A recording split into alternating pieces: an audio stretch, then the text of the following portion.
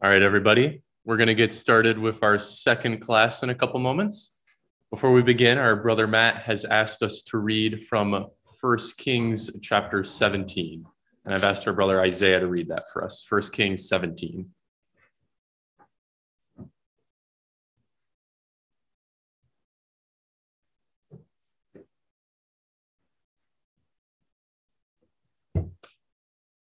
All right, reading with you 1 Kings chapter 17.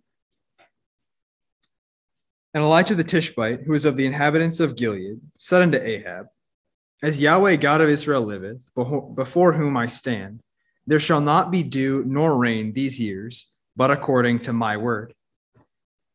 And the word of Yahweh came unto him, saying, Get thee hence, and turn thee eastward, and hide thyself by the brook Cherith, that is before Jordan. And it shall be that thou shalt drink of the brook, and I have commanded the ravens to feed thee there.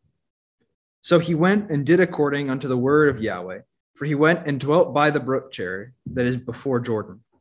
And the ravens brought him bread and flesh in the morning, and bread and flesh in the evening, and he drank of the brook. And it came to pass after a while that the brook dried up, because there had been no rain in the land. And the word of Yahweh came unto him, saying, Arise, get thee to Zarephath, which belongeth to Zidon, and dwell there. Behold, I have commanded a widow there to sustain thee. So he arose and went to Zarephath. And when he came to the gate of the city, behold, the widow woman was there, gathering of sticks. And he called to her and said, Fetch me, I pray thee, a little water in a vessel, that I may drink. And as she was going to fetch it, he called to her and said, Bring me, I pray thee, a morsel of bread in thine hand. And she said, As Yahweh thy God liveth, I have not a cake, but an handful of meal in a barrel, and a little oil in a cruse. And behold, I am gathering 2 sticks, that I may go in and dress it for me and my son, that we may eat and die. And Elijah said unto her, Fear not, go and do as thou hast said, but make me thereof a little cake first, and bring it unto me, and after make for thee and for thy son. For thus saith Yahweh God of Israel, The barrel of meal shall not waste, neither shall the cruse of oil fail, until the day that Yahweh sendeth rain upon the earth. And she went and did according to the saying of Elijah, and she and her house did eat many days. And the barrel of meal wasted not, neither did the cruse of oil fail, according to the word of Yahweh, which he spake by Elijah. And it came to pass after these things, that the son of the woman, the mistress of the house, fell sick. And the sickness was so sore that there was no breath left in him. And she said unto Elijah, What have I to do with thee, O thou man of God? Art thou come unto me to call my sin to remembrance, and to slay my son? And he said unto her, Give me thy son. And he took him out of her bosom, and carried him up into a loft, where he abode, and laid him upon his own bed. And he cried unto Yahweh, and said, O Yahweh my God, hast thou also brought evil upon the widow with whom I have sojourned, by slaying her son? And he stretched himself upon the child 3 times, and cried unto Yahweh, and said, O Yahweh my God, I pray thee, let this child's soul come into him again. And Yahweh heard the voice of Elijah, and the soul of the child came into him again, and he revived. And Elijah took the child and brought him down out of the chamber into the house, and delivered him into his mother. And Elijah said, See, thy son liveth. And the woman said to Elijah, Now by this I know that thou art a man of God, and that the word of Yahweh in thy mouth is truth.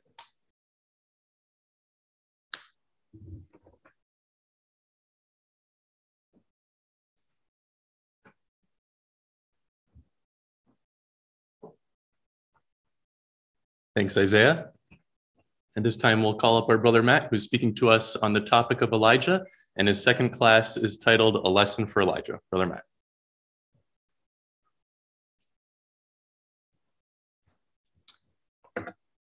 Okay, so we can now start to look into the story here as we go. We saw, hopefully last class, a graphic picture of how bad the nation was spiritually, both the kings and the people. Those at this time, Ahab had won the prize. He had been crowned the worst that were all before him. Okay, he allowed Jezebel to use him and to persecute that. And we contrasted that to Elijah, didn't we? We saw that Elijah was a man of total conviction and dedication, a man that chose to live in isolation in the wilderness, away from people, who was black and white, almost to a fault, as we'll see in a minute. He was unbendable, unmovable. We saw in James as well that off his own initiative, his own idea, he prayed because he wanted the rain to stop. He prayed as a way to bring the people back to God, to bring drought, to shake them out of this empathy, and to bring them back to God. And amazingly, we saw that God agreed with this plan, not because it was necessarily the best plan, but because he saw the passion and he wanted to work in Elijah's life and use this situation to help to mold and to shape and to make Elijah a better man for his future work. And we saw, of course, that God's doing the same thing to us, and we can keep putting ourselves into this story as we go along. And so now we come to the start of this. As we said, Elijah bursts onto the scene. He delivers this uncompromising message. There's not a message of repent. There's not even a chance for Ahab to sort of react positively to this. There's going to be no rain, and he bursts out. And so Ahab sort of almost, I guess, as his only response, wants to seek Elijah, wants to find him again, find out more, probably kill him as well. And so Elijah has to flee. And we see this verse 2 of chapter 17.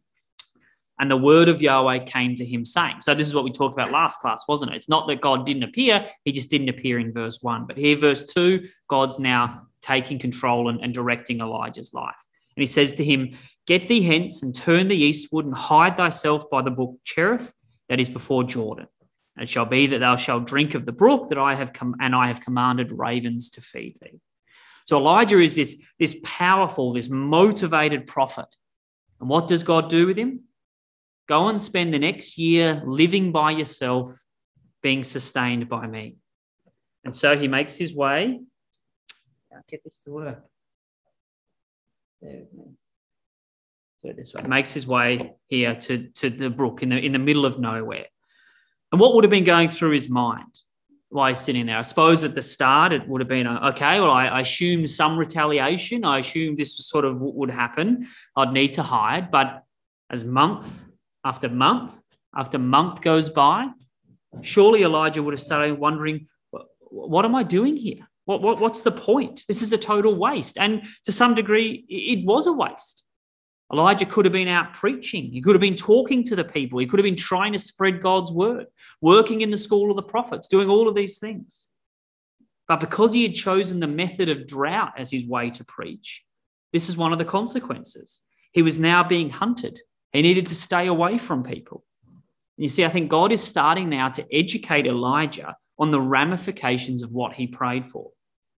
And he sets him down because he needs to teach him some lessons before he can move on with his preaching. And I think there are two main lessons that God is going to teach Elijah here over this next year by this brook. One, it's what I call the lesson of the brook, and then as well the lesson of the ravens. You see, verse 7 here, let's read this again. "And it came to pass after a while that the brook dried up." Why did the brook dry up? Because there had been no rain in the land. So imagine how helpless Elijah would have felt as slowly, day by day, the brook starts to dry up. His only source of water would have just been a nice flowing brook, and then a little bit, and each morning it gets a little bit muddier, a little less water. As Elijah's wondering what's going to happen, until finally he wakes up there that morning and there's no water left. And who does Elijah have to blame? Well, the verse is very clear, isn't it? Why there was no water. There was no water because there was no rain in the land.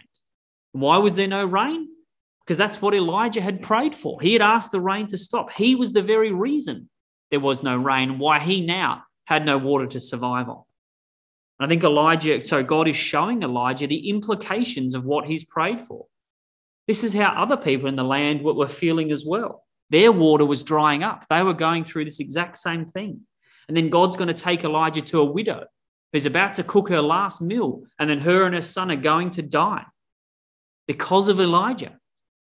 These are real people, Elijah, suffering because of what you prayed for.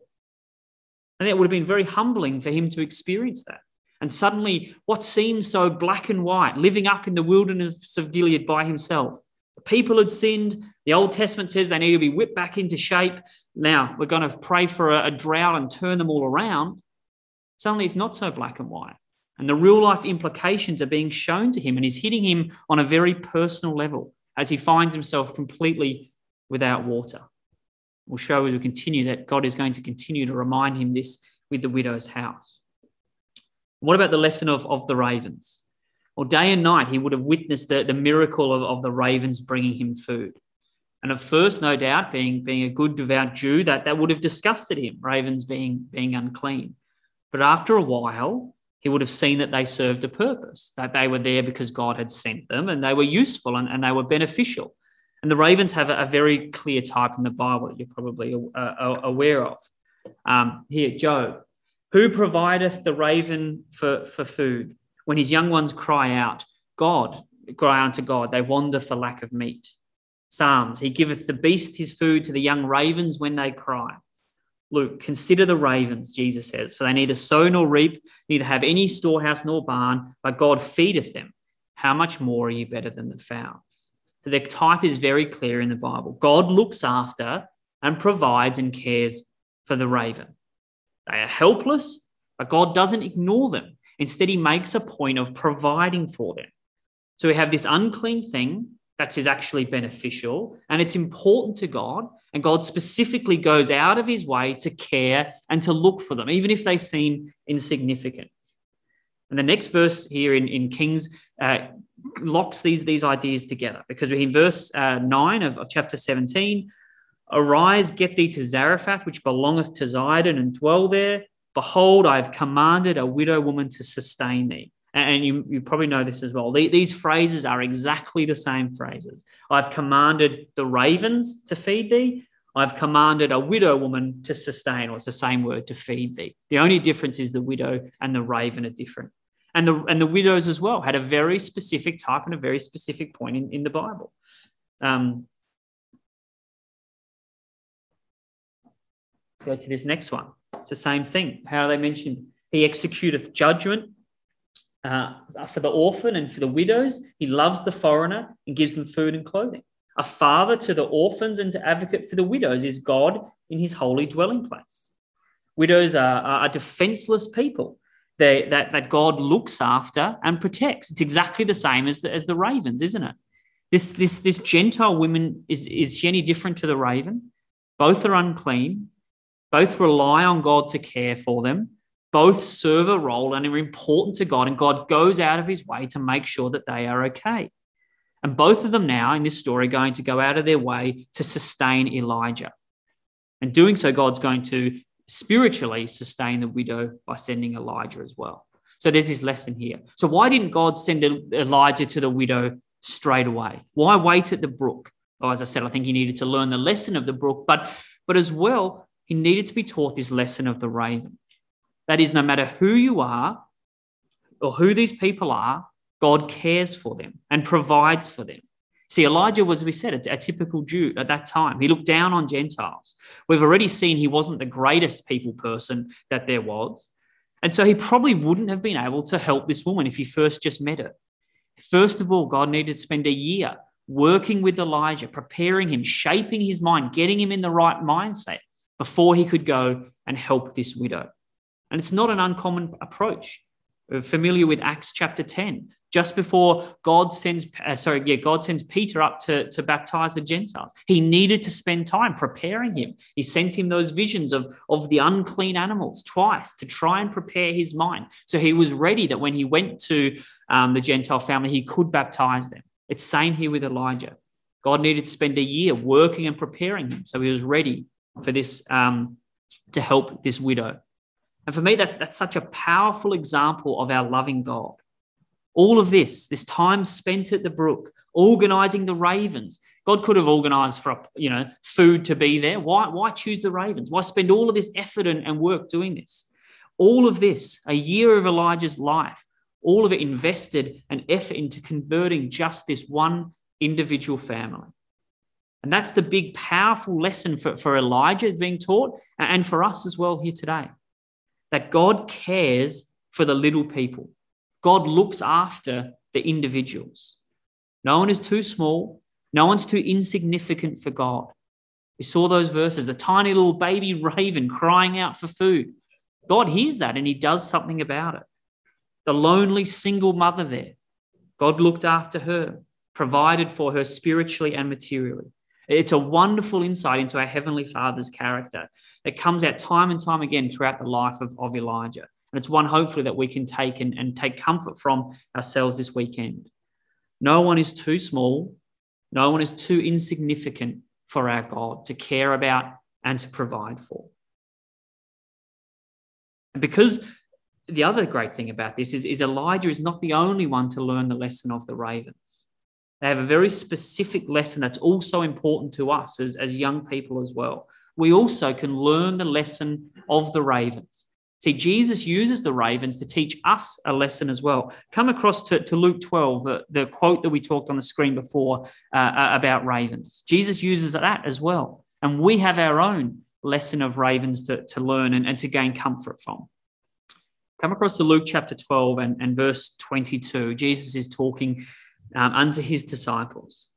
He says to them in verse 22, "Therefore I say unto you, take no thought for your life or what you shall eat, neither for the body or what you shall put on. This life is more than meat, and this body is more than raiment. Consider the ravens," Jesus says to us, "for they neither sow nor reap, they neither have storehouses nor barns, but God feedeth them. How much more are ye better than these birds?" Jesus says, don't worry or give any thought about your life. Don't worry about how you will be fed. Don't worry about the clothes you wear. I will take care of those things. Life is so much bigger than any of those things, he says. He says, think about the raven. Does it worry about any of those things? Does it plan out its life? Is it anxious for what's happened tomorrow? What college it's going to go to? What's it going to do? Who's it going to marry? Does the raven worry about any of those things? Of course it doesn't. But God cares for them. The raven doesn't go without food. So if God does this for his pets, isn't he going to do it for his children as well? Jesus says to us. Do we believe that? Do we trust that God is actually looking after us? That he will provide all that we need? Not what we want, but what we need. We're about to see this is the exact attitude of this widow. She had this same mindset here that Jesus is talking about, this mindset that we need to develop of putting our trust absolutely on God. Jesus says here in continuing on verse 25, which of you taking thought can add to his stature 1 cubit? If then ye be not able to do the things which are least, why take ye thought for the rest? Now, 1 cubit is actually sort of from our fingers to our elbow. So it's actually a fairly significant amount when we think about height. So other translations actually have talking about our lifespan. ESV has this beautiful translation which says, which of you by being anxious can add a single hour to his life? I just think that's a beautiful, beautiful phrase Jesus says here. Which of you by being anxious can add a single hour to your life? What is being anxious ever worried about? What is worrying ever achieved? Can't do anything, can it? It doesn't add any time to our life. It doesn't take away. Now, it's easy to say these things. Of course it is. Hard to do, definitely. But we've got to say these things to ourselves. Train our brain to remember these things. Being anxious about things brings no benefit to us all. It's a beautiful quote that says, worry never robs tomorrow of its sorrow. It only saps today of its joy. See, worrying actually doesn't do anything about what's going to happen. All it does is it takes the joy out of now. No one can add anything to their life by worrying. It doesn't solve anything. Being anxious about things doesn't solve anything. It just robs us of joy now. As I said, easy to say, but Jesus is asking us to remember these things. He gives us very practical tips for dealing with anxiety and worry in our life. These 3 things he talks about here. First of all, he says, is our life not more than? He reminds us that the life is bigger than the things that we're worrying about. Asks us to put our anxiety into perspective. Really, is life is so important about what you wear or what you do or the choices that you make? It's asking us to step out of that, to try and think of the bigger picture. Anxiety can wrap us up and really get us minutely focusing on these things that seem so insurmountable in our life. Jesus is asking us to take a step back, think about what's bigger here. He says here, are you not much better than they? We have proof around us, the animals, the kingdom, the miracles around us, that God takes care of his creation. He takes care of the animals. We have proof that he will take care of us. See later on that God says, it is my joy to give you the kingdom. God is working in our lives. He wants us to do. If he can care for the ravens, young people, we must believe he can care for us as well. He will do what is best for us, always, always what is best for us. And then we see there, and which of you being anxious can? Remember that beautiful quote. Remind ourselves that this doesn't actually achieve anything. It's our brain trying to convince us that there's something wrong. It's our brain trying to feed on that anxiety, saying we're bigger than that. Now he goes on to say some more tips here. Look at verse 29. And seek not what you shall eat or what you shall drink, neither be ye of doubtful mind. For all these things the nations of the world do seek after, and your Father knoweth that you have need of these things. God knows what we want. It's not that we're here and God's up there and he doesn't understand me, doesn't know what I'm going through. God doesn't get it. God says, I know what you want. I created it. I've done this a few million times with some people. I've got this. Don't worry. I know what you need. So he says, rather than that, seek ye the kingdom of God, and all of these things shall be added unto you. See, Jesus just doesn't leave us with this list of don'ts, okay? Because dealing with anxiety is more than just, don't worry about it, get over it. It's not that. Jesus understood that. He said, here's some things to focus on, not, but here's some positive things to replace that with in our life as well. Firstly, remind ourselves that our Heavenly Father is involved in our life. He knows exactly what we need, and he knows what's best for us. So instead of focusing on the worry, he said, replace that by focusing on God and his righteousness. Seek ye first the kingdom of God, and all of these things shall be added unto you.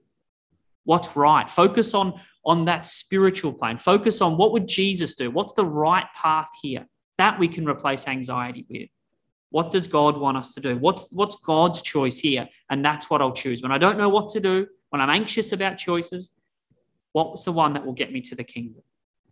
And then we have this final beautiful quote to wrap all of this up in verse 32. Fear not, little flock.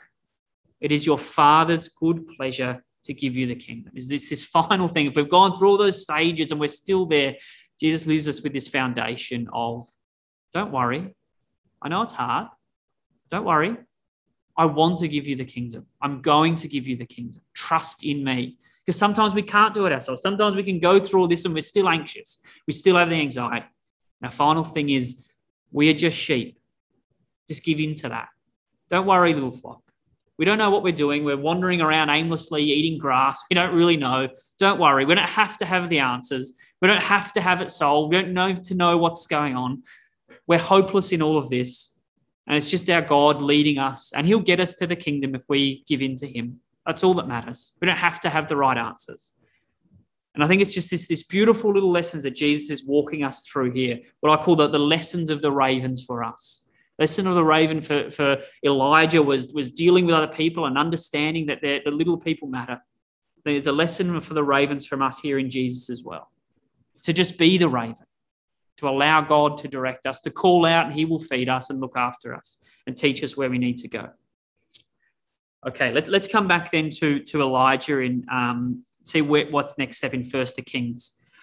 He's now been at this brook for a year or so now. The water's dried up.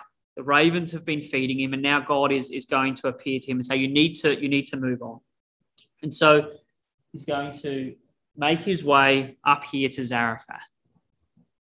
Now, once again, bear in mind, this is a fairly significant. It's a 3-day journey from Israel in the middle of a drought. This is not just around the corner. And it's not only is it Zarephath, a Gentile country, as we know, it's Jezebel's old neighborhood, a hugely dangerous area to be. It's a big ask of God to ask Elijah. But without any questions, without anything, Elijah gets up and goes. Elijah has lessons to learn. There's no doubt about that, as we all do. but there's no questioning his obedience and his passion and his loyalty to God. There's only one time he goes somewhere where God didn't ask, and we'll look at that on Sunday. But every other time God asks him to do something, he does it exactly as God asks. There's no questioning his obedience to and loyalty to God. So verse 10, he arose and went to Zarephath, and when he came to the gate of the city, behold, the widow woman was there gathering sticks. Behold the widow woman. And we glaze over that, but think about that. What a logistical feat that would have been for the angels behind the scenes to get all of this orchestrated in perfect timing. As I said, it's at least a 3-day journey from where he was. He could have arrived at any time in that window. The widow could have gone out and got sticks at any time of that day. But through the divine hand, here they meet randomly out the front at the perfect time. And perhaps Elijah would have been thinking about the passage in Job that talks about the raven wandering around, looking for lack of meat and looking around. And here's this widow in her black flowing gowns, walking around, bending over, picking up sticks, maybe looking like a raven walking around. And he would have recognized that this is who God is sending him to serve. And she looked exactly like this raven. And so he called to her and said, "Fetch me, I pray thee, a little water in a vessel that I may drink." Now, yes, it's a big ask, but in those days, people were a lot more hospitable. Here was someone traveling in the middle of a drought. Of course, you would go and get them some water from the well to sustain them. What Elijah is going to ask next in verse 11 is the big test. Elijah says to her, he's going to take it to one step further. And as she was going to fetch the water, he called her and said, "Bring me, I pray thee, a morsel of bread in thy hand." And she said unto him, "As Yahweh thy God liveth, I have not a cake, but a handful of meal in a barrel and a little oil in a cruse. And behold, I am gathering 2 sticks, that I may go in and dress it for me and my son, that we may eat it and then die." Pretty bleak situation of where she's at. And then, like many stories in the Bible, we need to sort of piece this together and understand a bit more about the background, try and understand this person here from the bit of information we've got. First thing we notice is that she obviously recognized Elijah. She uses his catch cry as Yahweh thy God liveth. That's what Elijah says when he goes, "As Yahweh liveth, there's going to be no rain," is what he said. And then she turns it back on him. And I suppose that would have been expected. The nation was in drought. Everyone would have been talking about this great hairy man that had caused the drought. Ahab, as we read before, has gone from country to country trying to search out Elijah, looking for his description. So everyone would have known about this. So here's this woman that was her and her son were about to die.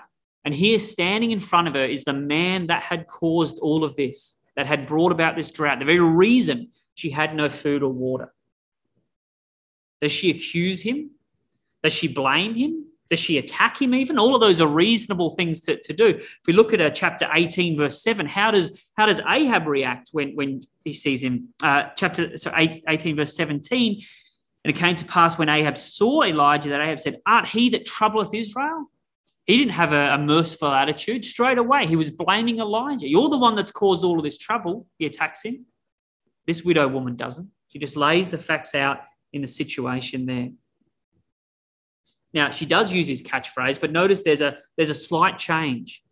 Elijah in verse 1 says, "As Yahweh Elohim of Israel liveth." What does this widow woman say here? "As Yahweh thy God liveth." So although she does know Elijah, it appears she's not faithful. She hasn't taken on God at this time. But she knows about God and she knows about Elijah. So she says, "Look, I can't. I've only got a handful of meal and a little oil to make up." Now, like most things in the Bible, this is not some random pair of ingredients. This is significant, and it ties into what Elijah is going to talk and teach this widow about. Come across to Leviticus chapter 2, where we have these same 2 ingredients.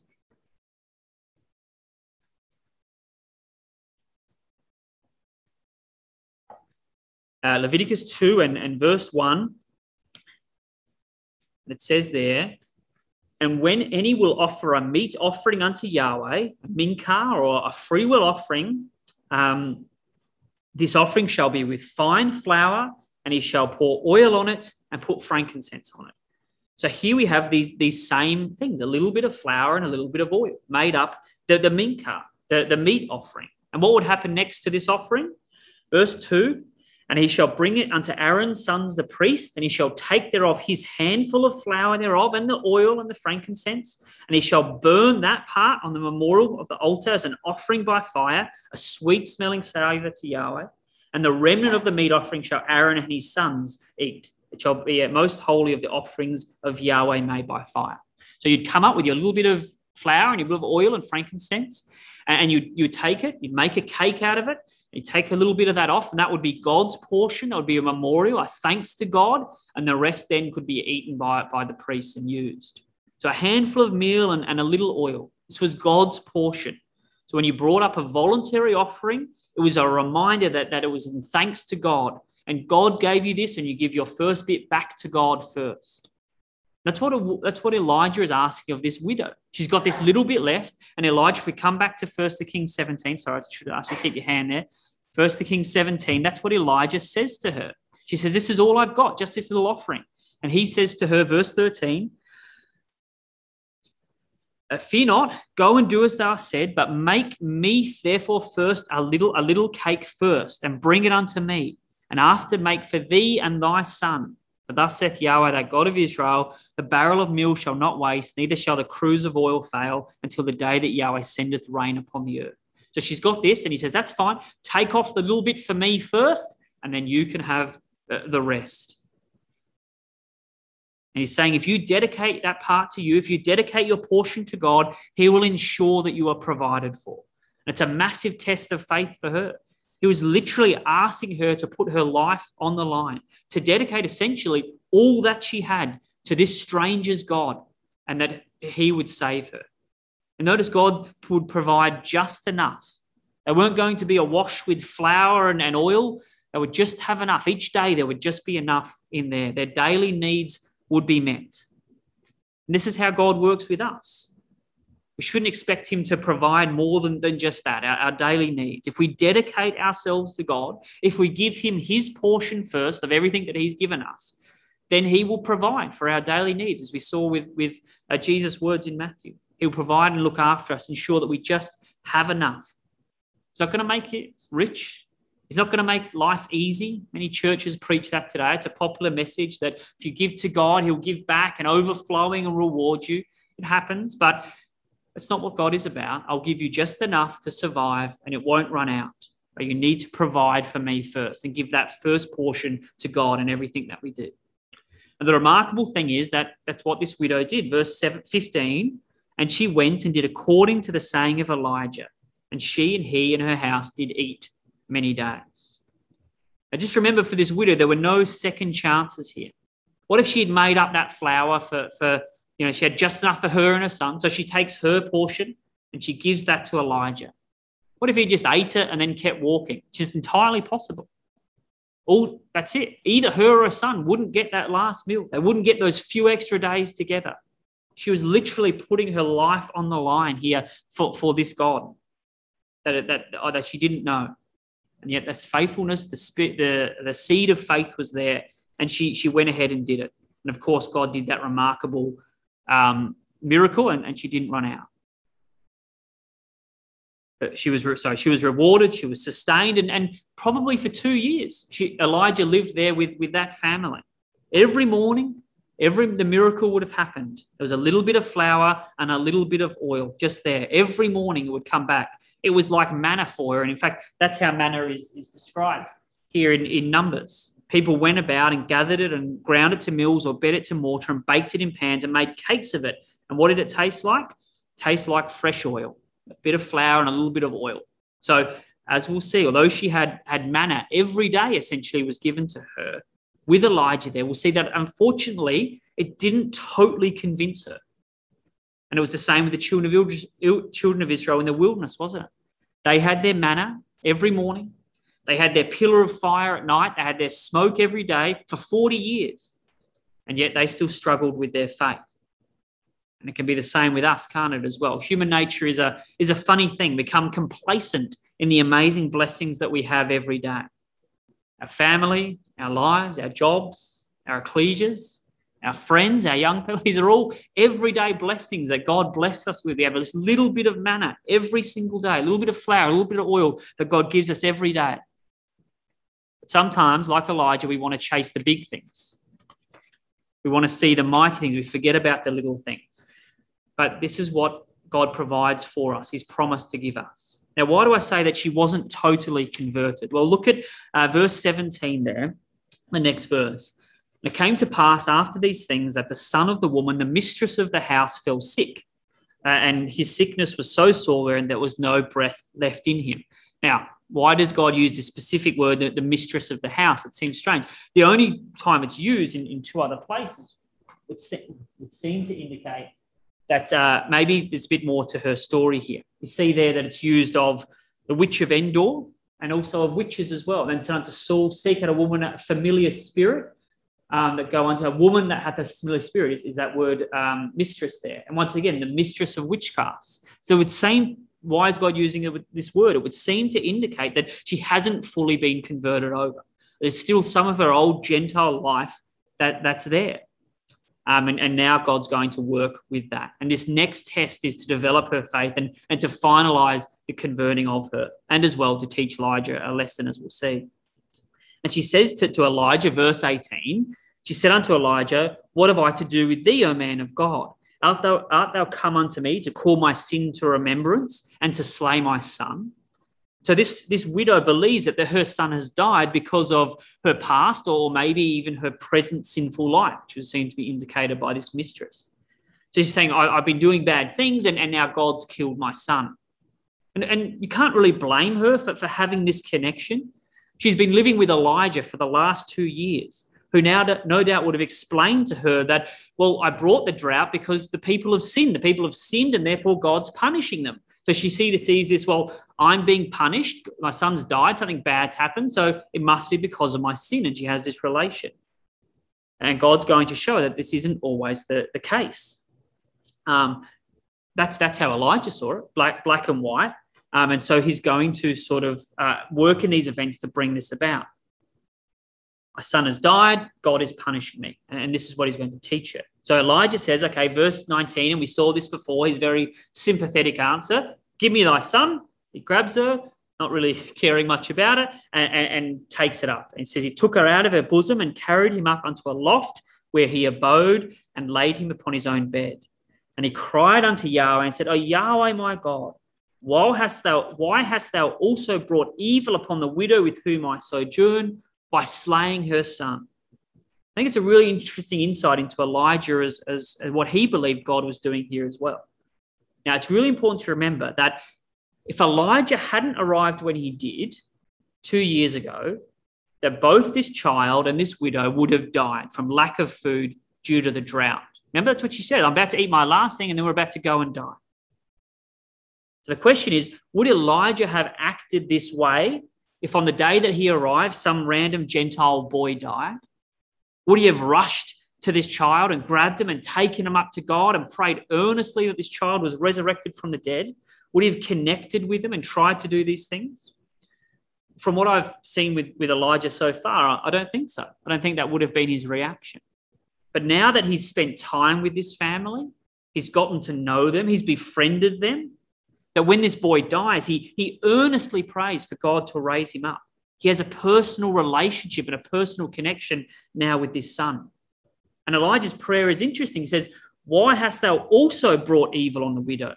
ESV says, why have you brought calamity even unto this widow? Elijah was genuinely confused as to why God would do this to this widow who was sustaining him, someone that seemed to be accepting the truth. But as I said, the son would have died anyway from Elijah's famine, wouldn't he? He was already dead. God didn't do this. He was dying anyway. And you see, that's the problem with what Elijah have asked of God. It was a broad brush approach. It was affecting the good and the bad.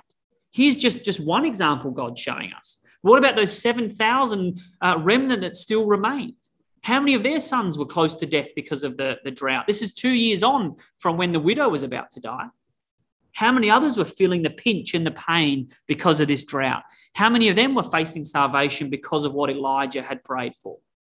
And once again, I think God is getting Elijah to understand the consequences of what he's asked for, getting him to appreciate, maybe for the first time in his life, what it feels like to have a connection with people, showing Elijah the power that comes from spending time with people, with building relationships with them, not brushing on past, but spending time and understanding people. And keeping with our theme of birds, Matthew 10:29, God knows when a little sparrow passes away. That is how connected he is to all of those people and to all the people. So how Elijah is feeling now that this boy is dying is how God has felt for every single other one of those families that have suffered, that have lost people because of this drought. That's how God intimately feels. And Elijah is now just experiencing this. This is contrasted to Elijah before, a man who chose to live in isolation in the wilderness, who had not connected or cared for anyone in a long time. But God has brought these events about. He's orchestrated it to force him to connect with this family. And now suddenly Elijah appreciates how God looks on people. He appreciates, as we said before, that individual people matter. And so what does Elijah do? He stretches, verse 21, he stretches himself upon the child 3 times and cries unto Yahweh and says, Yahweh, my God, I pray thee, let this child's soul come back into again. And this just shows Elijah's, the amount of faith that he has in God. You may know, but this is the first time someone is resurrected in the Bible. Okay? Elijah has this amazing faith to even ask God to do this. He's fully prepared to pray for the impossible. He doesn't know that this is possible. No one's ever done this before. There's no indication that God could raise up from the dead or God would do it. But it doesn't stop Elijah. That's why he's such an amazing man. The faith that he has in God and in prayer, he's prepared to do this. And Elijah at this point now has learned what it means to want to save people, to care for them, to empathize with them. As I said, for so long, he's been alone. He's been angry with the nation for their idolatry. He's wanted to bring pain and suffering on them. But now it's the complete opposite. He's desperate to save. He doesn't know what to do. And so he's going to ask God to do the impossible for this small child. This rugged, big, hairy man lays himself gently on this child, trying to connect with him. It's stretch means to measure out. It's exactly the same word that is used of Elisha when he raises up his son. And I believe he would have copied him. I think this is exactly what he did. Let's look at what happens here with Elisha. When he's come into the house, he laid him on the bed. He went in there and shut the door. He prayed unto God. Verse 4, he went up and he lay upon the child. He put his mouth upon his mouth, his eyes upon his eyes, his hands on his hands. He stretched himself upon that child. He only would have done this because Elijah told him, well, this is what I did. And you could not get a more intimate connection with this boy, could you? Elijah identifies, he connects in every way with this boy. Maybe he's drawing from Genesis of the breath of life in there potentially, but he's one with this child. And he prays once, nothing. Prays twice, nothing. This is the faith of this man. He continues to pray. And then verse 22, what happens? And Yahweh heard the voice of Elijah. And the soul of the child came into him and he revived. Not the earthquake, not the fire. God heard the still small voice of Elijah. He saw Elijah identifying with an individual, pleading for this young man's life. James 5:16, the effectual, fervent prayer of a righteous man availeth much. He put everything into this, desperate for this one person to be saved. And God heard that voice. And in verse 23, Elijah took the child and brought him down unto the chamber into the house and delivered him unto his mother. And Elijah said, see, your son liveth. And the woman said unto Elijah, now by this I know that thou art the Son of God, and that the word of Yahweh in thy mouth is true. And this final conversion of this woman is completed. Now I know. She has seen Elijah's passion to save matched what he'd been talking about. Before it was all about punishment and forcing the people to turn around. But now that she's seen his desire to save and God's mercy, now she finally believes. It wasn't the miracles every single day. It wasn't the living with a prophet. It was seeing the passion and the desire for him to save that converted this woman. So in conclusion, come across to Luke chapter 4, because Jesus talks about this widow woman as well. And it's this same context of what we're talking about here. Come across to Luke 4 and verse 16. It's the exact same lesson. And Jesus here is going to speak, and he's in his hometown. Let's look at what the emphasis here is in these verses. Luke 4, verse 16 to 20. And he came to Nazareth, where he had been brought up. As his custom was, he went into the synagogue and he started to preach. And there was delivered unto him a book, the prophet Isaiah. And when he opened the book, he found where it was written, and he started to speak. Verse 18, the Spirit of Yahweh is upon me, because he hath anointed me to preach the gospel to the poor. He has sent me to heal the brokenhearted, to preach deliverance to the captives, and recover the sight of the blind, to set at liberty them that are bruised, to preach the acceptable year of the Lord. And he closed the book and gave it unto the minister and sat down. And the eyes of all that were in the synagogue were fastened on him. So he reads and then he stops. And all the eyes are looking at him. And what does he say? These people are looking at him. He says, verse 21, this day is scripture fulfilled in your ears. Not in your eyes, but in your ears. You're hearing this. And verse 22, and they all bear witness and wondered at the gracious words which proceeded out of his mouth, and said, is this not Joseph's son? And he goes on to say that you wanted me to show you miracles and to do great things, but you don't accept me, so I'm not going to do all these powerful things. So what does he do instead? Verse 25, behold, I tell you of a truth, many widows were in Israel in the days of Elijah, when the heaven was shut up 3 years and 6 months, when great famine was throughout the land. But none of them was Elijah sent unto Zarephath, city of Zidon, unto a woman, unto a widow, sort of progressively worse. And what did Elijah do in this situation? He used the words, didn't he? He preached the gospel to the poor. He healed the brokenhearted, just as he read there. And she believed in those words.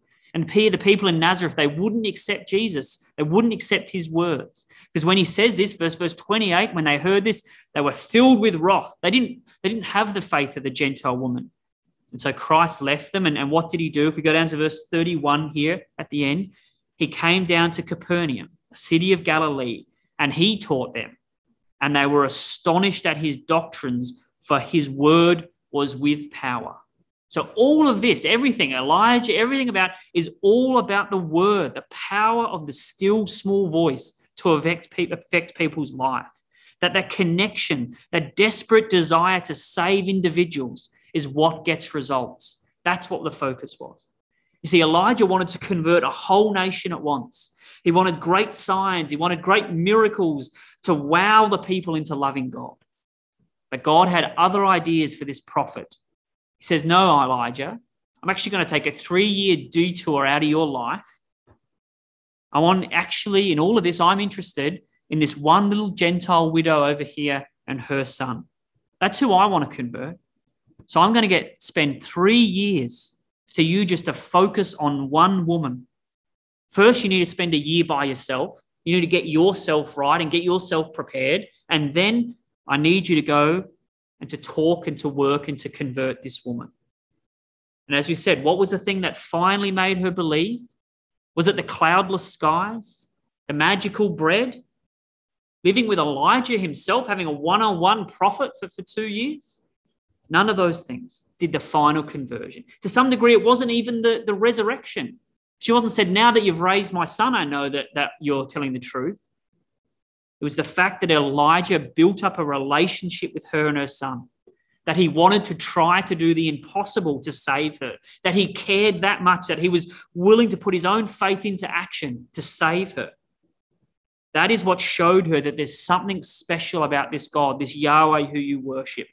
That it became, the theory became real when she saw it acted out in his passion and love for her son. And it's such a powerful lesson for us today.